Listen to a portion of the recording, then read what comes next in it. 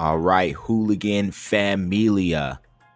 It's your host, Osahan. Welcome to another episode where we are all about the beautiful game from diverse perspectives so you can see the game as beautifully as we do.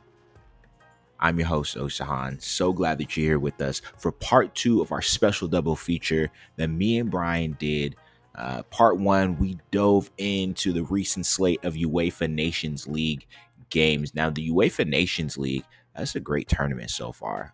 There have been some great opportunities to see young talent and to see, really, I think it gives us a preview of what we can look forward to coming up in the next World Cup in 2022.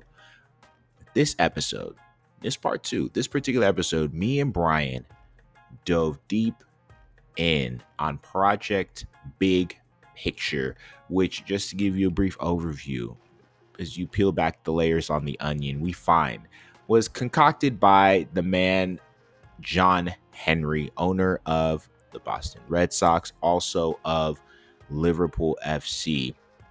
Now, me and Brian also, apart from breaking down and doing some analysis on Project Big Picture, we also took a swing over to the Americas to see what the potential implications across the other continent and continental football federations could be as a result of this. So hope you guys are ready.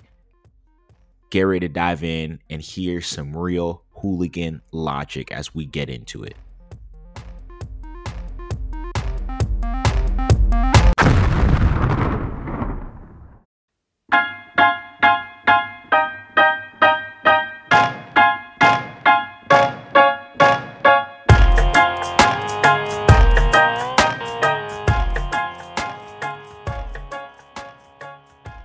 I think we need to get back, though, to the nation, the Three Lions, Brian, and we need to do this deep dive. I've been waiting, Brian, for the past 2 weeks, actually, to discuss this very topic, Brian. News came out that move is being made by the quote-unquote Power Six clubs in the English Premier League for something called Project Big Picture. It just sounds borderline evil and dastardly, right? But as you peel back the layers, you find that there's really two teams that are at the center of this. Really one team and their owner who probably is the one who crafted all of it. So here are, first, let me read off some of the particulars of what they're looking to do with Project Big Picture. Here we go. Just some bullet points to highlight. Number one, there would be a change to the way broadcasting income is distributed amongst teams. £15.5 million per championship team, £3.5 million per League One, and £2.3 million per League Two. A one-off £250 million rescue package for the EFL, and a £100 million one-off gift to the FA. Funding for the National League for grassroots and for the women's game, which I like. A cap of £20 on away tickets for Premier League games and subsidized supporter travel. The creation of a women's league independent of the FA and Premier League. The Premier League, now here's some of the big stuff. The Premier League will be reduced from 20 teams to 18 teams, plus the League Cup and the Community Shield will be abolished. And lastly, changes to the Premier League voting rules, prioritizing the 9 long-term stakeholder clubs. Now, you may be wondering, who are the stakeholder clubs? I'm glad that you asked, in no particular order. Well, in alphabetical order here. Arsenal, Chelsea, Everton, Liverpool, both Manchester clubs, Southampton, Tottenham, and West Ham. Now, I've just talked about the tip of the iceberg. There is one little widget to that, because there is an additional proposal. If West Ham were to get relegated, say almost like last season, then it would go to the next longest serving club in the Premier League, which would be Crystal freaking Palace. Listen, with the season that Crystal Palace is having, I wouldn't be shocked for something like that to happen to them. Right. So they get veto power and then they get relegated. Nice. See you later. Can you imagine? Brian, we have been Then it's Leicester. So we've been talking scenarios, pros and cons, what we like and don't like about this proposed deal. But what were your initial thoughts when you first saw this proposal, this proposed Project Big Picture? I looked right at the TV deal, and the TV deal's sketchy. So yeah, the $250 million probably makes up for the fact that a lot of the clubs rely on those English League Cup games for revenue, especially live revenue. Because especially, I mean, you go in to play an away game at Old Trafford, you could probably make $3 million just off that one game. That operates you for probably a couple months in some of those League Two clubs in particular. So that part, if they eliminate the League Cup, and yet they only get 25% of the broadcast rights. But here's the thing: John Henry, being the owner of Liverpool, of course, Fenway Sports Group, he owns the Boston Red Sox. The Boston Red Sox, like the Yankees, have their own network. You know, the Yankees have YES, the Red Sox have NESN. And then they also have the TV rights to the Boston Bruins as well. So as you can imagine, with, say, Liverpool, for example, they can make their own network, or the 9 teams in the veto, for example, the big 6 clubs can make their own TV thing, get all their games on the same network, and screw the rest of the league. They could easily leave them behind. And of course, so that 25% of the TV money that would come from the Sky Sports deal, the beIN Sports deal, and the NBC deal that is done in the United States, of course. That's what the money that the English Football League teams would get. Not the, if, you know, English version of NESN gets created and Liverpool, all their games get put on there. Can't stop it. It's evil genius. You brought up a crucial name in here, Mr. John Henry. Now, the man that saved Fenway Park, but also right, the man that is very love and hated. It's a love-hate relationship with John Henry. Right. So Liverpool and Man United, more specifically John Henry and the Glazers, people have tried to paint them as the central figures behind this quote unquote dastardly plan, right? This whole Project Big Picture. Really, though, at the heart of it, like you mentioned, Brian, this really reeks of John Henry. The Glazers aren't that active. They don't like getting their hands muddied and dirtied. Even in the NFL, things. I mean, Rich McKay handled all their NFL affairs. Right. And I know that Cover Zero folks and company, they can probably vouch for that too if you look at the resume, especially since Rich McKay ran the competition committee. So that way the Glazers didn't have to handle all the NFL. They could stay on the business side, which is where they like being, which is why Ed Woodward probably has good job security like he does. But besides that's a whole different issue for another day. But at the same time, like United and Liverpool and Chelsea and Man City benefits the most because now they're in the IT club finally. So Man City would benefit a lot. Chelsea would benefit a lot. So it would prevent an Abramovich. So say, for example, if Burnley, right? I mean, that was the example that one of the YouTube channels used.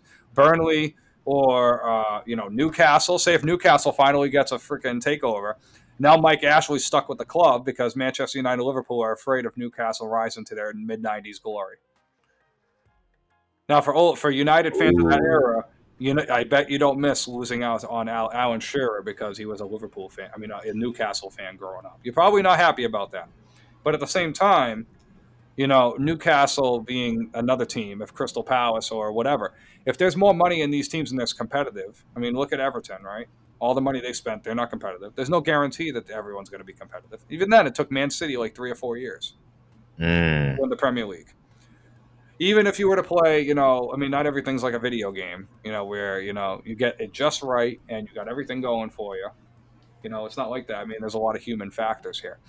Right. But another 2 team, I don't like going down to 18 in the Premier League. I like it being 20. I think everyone talks about, 19th and 20th aren't competitive. I'm like, well, yeah, because, look at the money disparity. I mean, look at the Bundesliga is at 18 teams. You think Dusseldorf was probably 60 points away from Bayern Munich. Should they go down to 16 teams? Does it make a freaking difference? Sometimes you change it too many rules and it makes it too complicated. Right. I think sports needs to take more of a laissez-faire approach in this and just keep things the way they are if it's working. What I do like is the $100 million going straight to the FA. I'm for that. I'm for letting the women have their own independent, being able to fund the women's league correctly. Yep. Yep. John Henry may have taken a book out of the NBA in that regard because Wick Grossbeck, being one of the owners that absolutely supports the WNBA, so John Henry may have been rubbed off there by Wick Grossbeck in that regard.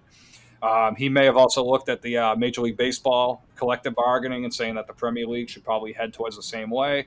But I like that John Henry didn't even propose it here because he's probably keeping it in his back pocket for later because he's going to see how much power he can actually get. Genius. But otherwise, I mean, this screws the mid-table clubs of the Premier League, like the lower mid-table clubs. So like hold on, let me. A Burnley, a Crystal Palace. Those teams get screwed. Even if West Ham gets veto power, they're still screwed. Let me interrupt you real quick in regards to the collective bargaining comment that you just made. I was in the barbershop, as a matter of fact. I'm in the barbershop, and me and my barber are watching NFL Today, and I'm seeing the details about Billy Beane leaving the Oakland A's. Now, I'd read about it earlier. After 30 years, he's leaving. I didn't really see too many details about it. I just heard, oh, Billy Beane's leaving. All right, that's cool. Moneyball, bye. Then I see the details of it, and the details go as such. It's more like he got a big-time promotion. Right, a big-time promotion, because as being a part of the Fenway Group, there's a proposed merger between the Fenway Group and the Red Ball Group. Red Ball is the soccer arm, really handles the soccer side of things for John Henry. And so they wanted Billy Beane to be a part of that. However, it would be essentially a conflict of interest for Billy Beane to be a part of two organizations that have a hand in two MLB teams, one being the Oakland A's, the other being the Red Sox. And so, never mind that LeBron is also going to be profiting off this in some way. Right, because LeBron has an ownership stake in Liverpool. So immediately the light bulb goes off for me. Aha! Project Big Picture. Billy Beane. This guy's got to have some sort of hand in it. And if he does, on the Liverpool side of things, even if it's not for Project Big Picture, even if he has any sort of financial dealings and wheeling and dealing that he does for Liverpool, that's a very good move for Liverpool for the future. I mean, there are not many GMs in pro sports that have signed less bad contracts than Billy Beane. That is a great move. And listen, Manchester United, do yourselves a favor. Take notes. Go find somebody who actually knows what they're doing. Okay. I mean, Billy Beane's a baseball guy, but I guarantee you some of the scouting elements and the Moneyball factor, I guarantee you they can make a form. I guarantee you analytics, all of that. Right. Mind you, Billy Beane's probably already talking to all the data analysts at Liverpool. Yes. Okay. What do you know? What do you need me to do? Because as far as I'm concerned, Michael Edwards and I can negotiate the deal. There is not a deal that you're going to not get at us. Edwards already is a very good negotiator on his own. Mm-hmm. Now he's got backup. He's got one of the best in the world. He's got the best backup. I mean, the only other baseball GM I would probably take over Billy Beane is Theo Epstein. But John Henry basically doused him via Dan Shaughnessy 10 years ago, so that's impossible. Local boy, shout out to Theo Epstein. So going back to Billy Beane real quick. We saw in this past transfer window, Liverpool, of course, Thiago, great buy. They didn't really spend too much on him. Diego Jota, another great buy, didn't spend too much. And keep in mind, the Ryan Brewster deal kind of paid for both of those two. Oh, that's true. So what we've seen, though, with Liverpool is in terms of their cash flow or in terms of their spending, they tend to be pretty conservative. So you bring in someone like Billy Beane and you look at the way this team is already ascending. Liverpool has, I admit, we said going into this season that we didn't see Liverpool repeating as league champs. We saw them not at the way they came in. Fourth. Not at the way they came in. But these moves that they've made, both personnel-wise and in the front office, especially with Man City struggling right now. This is going to be interesting. Now, going back also to another thing you mentioned in regards to moving the league down from 20 teams to 18 teams. Here's how I see it. You move the league down from 20 to 18. I think also if you do that, 14 through 18 should have, or 14 through 16, I'm sorry, because what is it? The bottom two get relegated, should have some why sort of not allow playoff. Why not allow the Oh, that's 17th true. and 18th place teams to fight for their relegation? That's true. There should Why be not some sort of allow it? relegation playoff. There should be some sort of playoff to incentivize it if you're going to make that kind of move. And then in the championship, the playoff, you should expand the playoff in the championship. Right. I mean, it's you can pull a round robin. I mean, I'm sure that can be done. Yeah, I mean, some way. So like if the 17th, so say if they went down to 18 teams in the Premier League, they could have 17th and 18th play in a game, and then the 18th place teams automatically relegated. Done. 17th moves on, and then they play the winner of 15th and 16th, and then all of a sudden that happens. Then 16 is relegated. That's the two teams that get relegated. There you go. And then, obviously, you could do the same thing in the championship. It's very simple. I think the way the championship does it is awesome. I actually like it that way. And I think it also, if you look at it, if you're reducing down, you're taking two teams out, which essentially means you're taking 2 games off the schedule. So teams, instead of playing, was that 38 games in a season, are now going to be playing 36. Plus, if they get rid of, what is that, the League Cup that they're proposing to get rid of? And the League Cup is a very important part of this with the broadcast deals, because keep in mind, I think the Rochdale president, who is very, very opposed to this deal, said they made £3.17 million pounds off of that Manchester United away game last year. Wow. And that kept them afloat for 3 months by itself. And they were able to keep everybody. So Rochdale, and that's a League One club. It's not like a National League or even League Two. Right, that's a League One. It's a League One squad, so that's a big deal. And 3-4 million in League One. You try playing Football Manager as a League One team. 3-4 million is like 100 million in the Premier League. That's your life. That is your life right there. Livelihood, right there.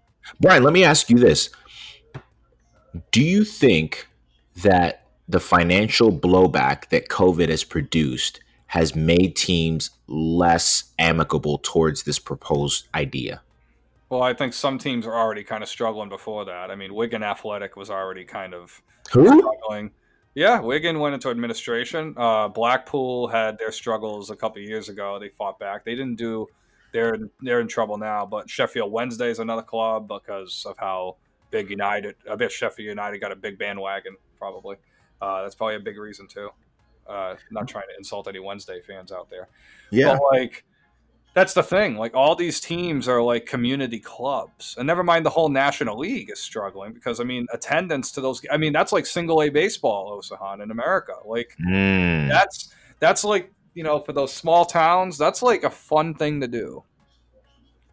No, absolutely. I've seen whether it's documentary footage, stuff you see on social media regarding these clubs, and like you said, this is the fun thing to do when you get out into the community. It's almost like the watering hole for the community to come and watch a match. It's an integral part of what they do.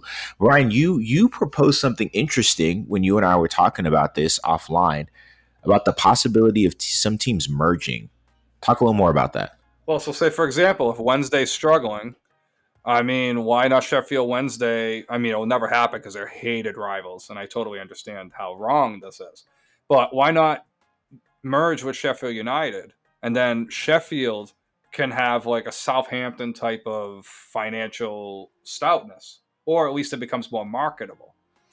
And of course, Sheffield, technically, if Sheffield had like one good team, I mean, they could be as good as a Southampton. I don't see how they couldn't be.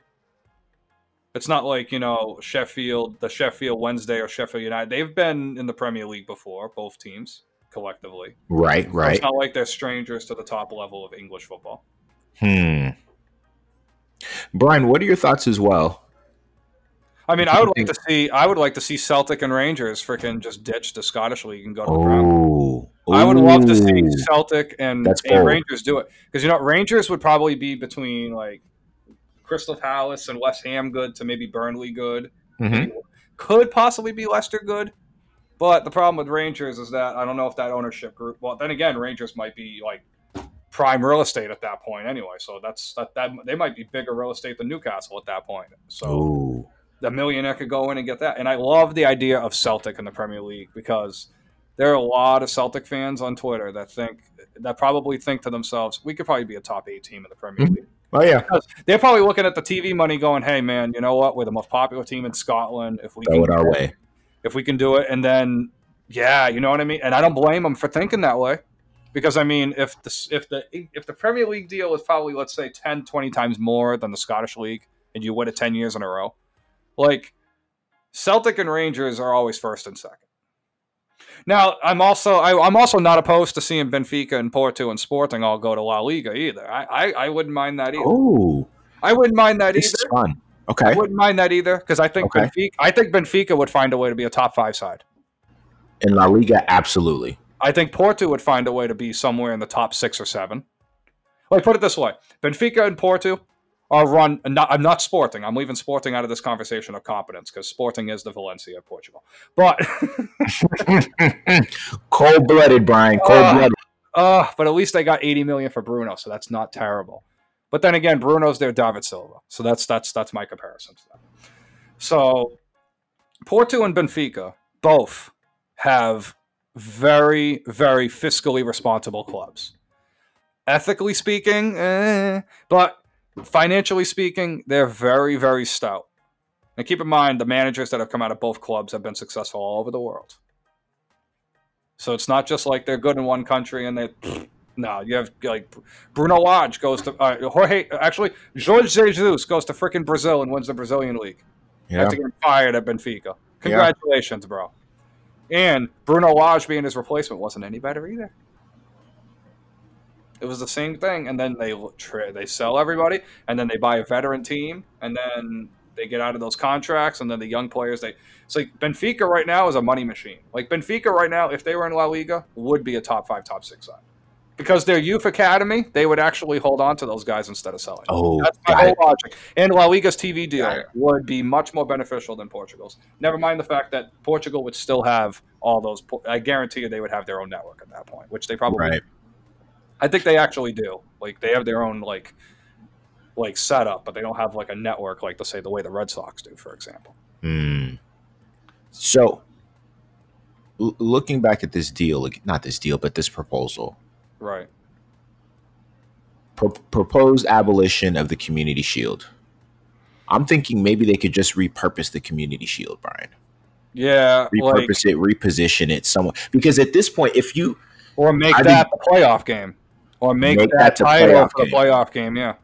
Or what if, not even make it a playoff game, what if it's used as an incentive for another Europa League spot?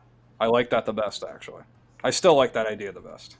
Make it an incentive for another Europa League spot, and especially think about it. If for example they make that move and bring over like Celtic and Rangers, incorporate them into the Premier League, you open up another Europa League spot. One of those two teams is taking that spot. One of those two teams is going to find a way to get that spot. Yeah. I see a lot of pros with this project, big picture talk.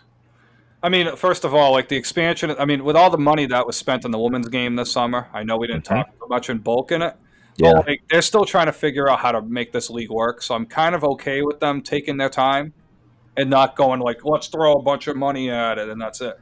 Because they tried doing that with the American League and it failed. And I think the British League are trying to build an infrastructure, and I kind of respect that. And they will help trailblaze for women's leagues across Europe as well, and maybe even the world. When you look at what other countries have leagues? La Liga, France. I think it'll give a good blueprint for a solid future for those leagues. Like a women's Champions League, sign me up. So, listen, I'm right there. That's the next evolution, because I'm tired of waiting every 4 years to watch a women's World Cup. Not saying that I don't pay attention to the women's game throughout, but they don't get much coverage. But you have a women's Champions League, that's going to get press. That's going to get good coverage right there. So providing money for the women's game, I'm all for it, and I'm all for building a potential blueprint that other leagues across Europe and maybe even the world can look at and say, yeah, let's copy that. Even if the women's game were to utilize the MLS rules, I'm not saying like the craft rules, but maybe before craft. Yeah. Before Robert Kraft kind of ruined it for We don't speak that name. Go ahead. But besides the point, like if they go with the way the MLS did in the 2000s when they weren't trying to expand and put like 18 million teams everywhere. That was crazy. That could work in the women's game because there's already infrastructure, so it would allow teams to have time to build the academies. Now, what's that going to mean is that there's probably going to be a lot of American families getting approached by a bunch of British accent people going, "Hey, you want to play for Tottenham Hotspur?" Like, right. They're going to have like, oh, now it's like, I wonder how that's going to get handled. Because obviously, you look at Christian Pulisic went over to Dortmund at 15. Mm-hmm. You look at, just following in Landon Donovan's footsteps, though. Landon Donovan did the same thing.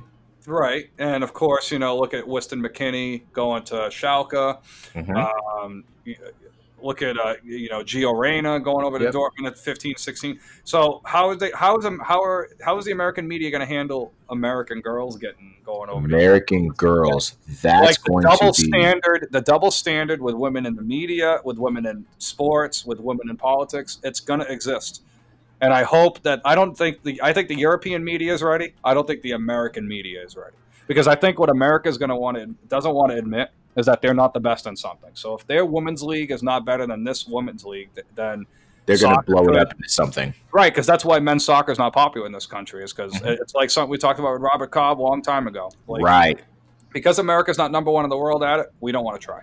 We don't care. Right. Here's what I believe, though, Brian. I mean, you look at people like Sean Deitch that are not supporting this. You look at Husenhudel, who called it boring, which I love Husenhudel's honestly. I appreciate, even when back he was at Leipzig, he gave great press conferences. Right. So, like, that's the whole thing. But we don't want to take away from diminishing what the good things are in this. But also keep in mind, for someone like Sean Deitch, who played a long time, he played a lot of years. Yeah. And he played in all 4 divisions in England. And he coached in all 4 levels in England, too.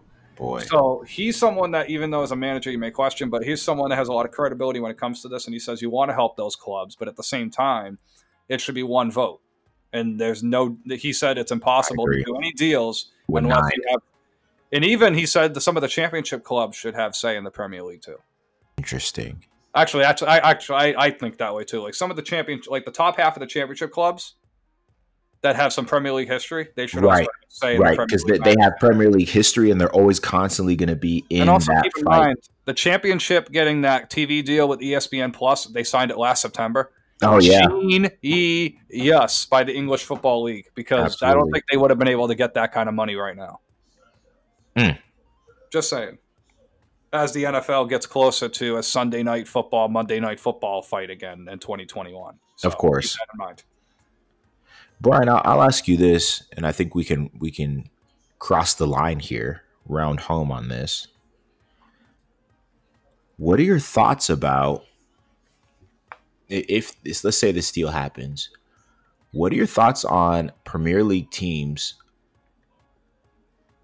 maybe, or even championship teams, maybe getting some affiliate clubs in, let's say, on the African continent?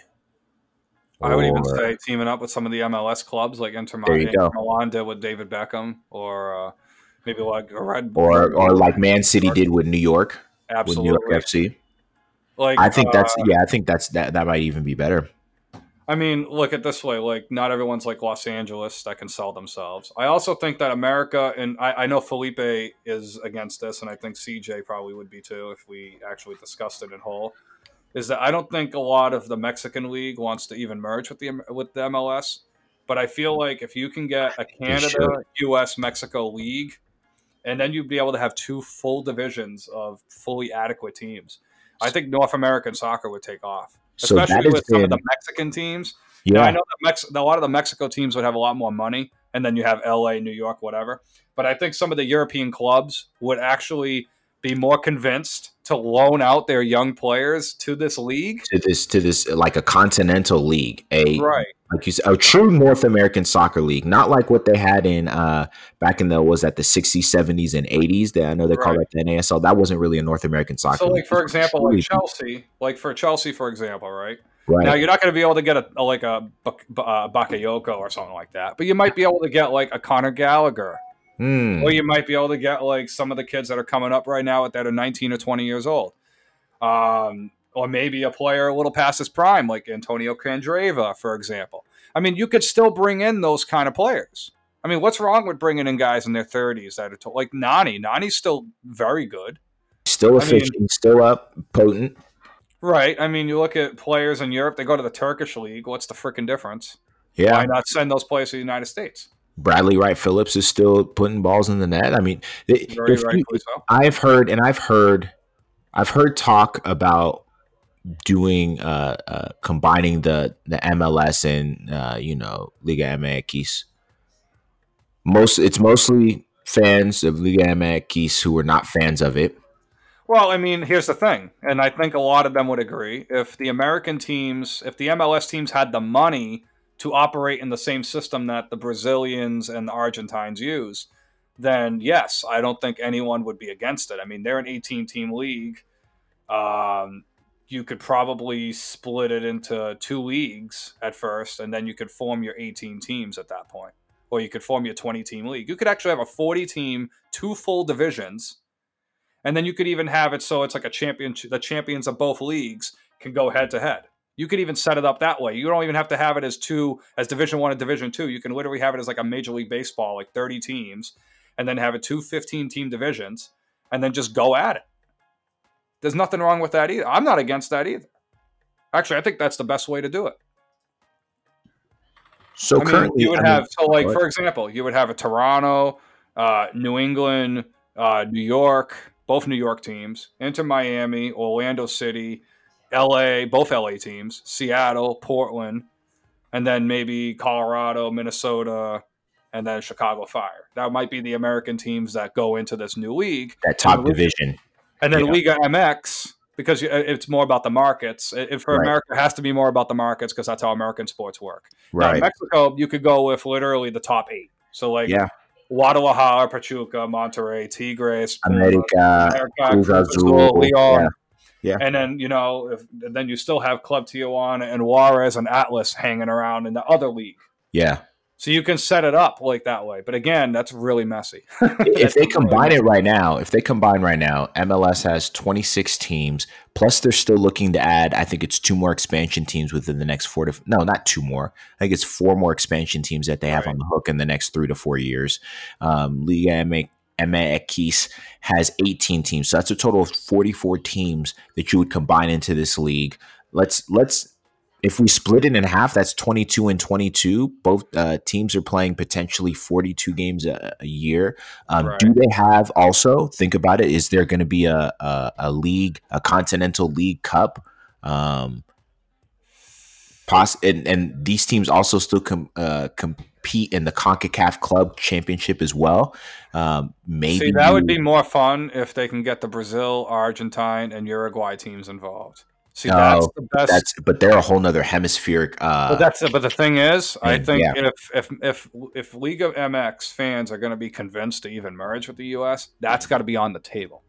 You can just call it an America's Cup, the America's Cup. You got North and South America just going. I mean, especially if like Central America. I mean, let's put it this way: South America is the most competitive continent. Mm-hmm. Far none. You literally do the Copa America, and it's literally super competitive. Now, I would like to see the Copa America Centario just have the United States, Mexico, and all this. So if I'm going to go for that, then I also have to petition at the club level. We can see, granted, the Brazilian teams might dominate this anyway, but Brazil, Argentina, Uruguay, Paraguay, all those South American teams can actually compete on a Champions League or Europa League type of competition with the U.S. teams.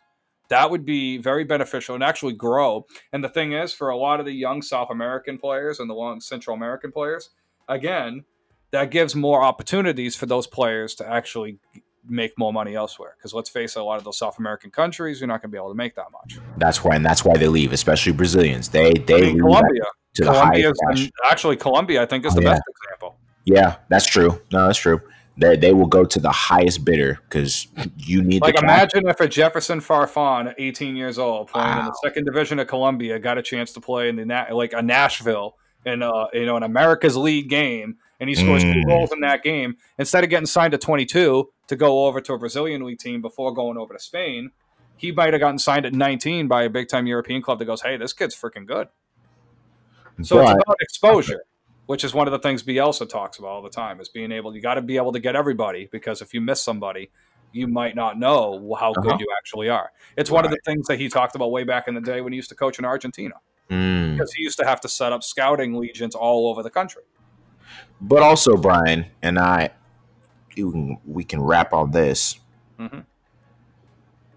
If a potential merger was to happen between the MLS and Liga MX, something that would have to take place immediately or prior to it, honestly, I think it would be the step preceding, is a complete overhaul of United States soccer, of the whole federation, of the whole system.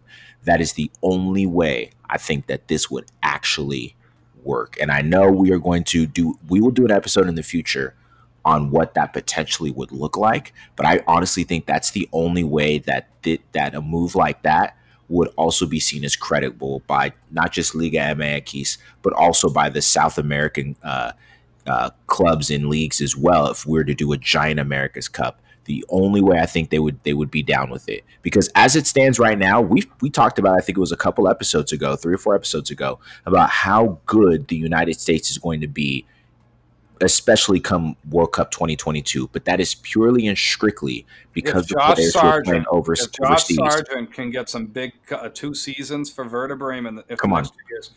I mean, Josh Sargent literally dictates the future of how good Team USA is going to be, because Zach Steffen is the number 2 at Manchester. The number 2 at City, right? You already have a Weston McKennie. You already have a Serginho Dest. Let's not forget Timothy Weah. Yes, he's had injury issues, but he's over at Lille. These guys are not playing at small time. Playing the Rafael Leao spot, too. That's the Rafael Leao spot, the Pepe spot. Yeah, these are not small time clubs. But like I said, you're looking at a U.S. team that is primarily talented, and their talent pool is primarily in Europe. If they are to sustain what they're doing, you can't just have players playing all in Europe. You need the domestic game, because right now it looks just like it does with, for example, the leagues in South America, where players are like, listen, I got to go catch the highest dollar. It's not that the MLS is not that talented. The problem is there's not the cash flow in there to keep it going. And also, like we've stated before on this program multiple times, soccer in the States is a rich man's game. So in the future, my hope and my prayer is for the future of U.S. soccer that they just overhaul the whole system. But tracking all of this back to Project Big Picture, this potential move, if this happens, if Project Big Picture goes through, or some variation or iteration of it goes through, I think it sets off a domino effect for the rest of soccer across the world, not just in England, and not just across Europe, but I think across the world, because it's going to force teams. Think about the British soccer, a bastion of the game in Europe. For them to make a change like that after 100+ years, I mean, the Premier League, of course, the introduction of the Premier League was great, of course. But to make a change of this magnitude with the financial implications at this stage in the history of British soccer sends a message, I think, to the rest of the world and to leagues across the world to look at what they're doing and say, how can we toy with this? How can we do this better? And of course, Brian, of course, John Henry took an American to make it happen. Yeah, I mean, John Henry was also very monumental, along with Steinbrenner, and we got to give George Steinbrenner and John Henry a lot of credit, because even though they did kind of the same thing in baseball, but in essence, it probably gave baseball the sense of a collective bargaining, and it may have saved the small market clubs, despite the fact that the popularity of the game has fallen for reasons that are not the owner's fault necessarily. It's more so, I think, there's a lot of other faults into why baseball's fallen, and that's not our topic to discuss. But at the same time, for soccer in the United States to kind of capitalize on that, which I think that's the audience that you have to catch, maybe because of changing demographics and whatnot. How do you get those fans? And I think if, for example, if you're looking at, look at what England can do. If John Henry can find a way to get Celtic and Rangers, that's some shrewd business right there. That's the best thing he can do for the Premier League. The best thing.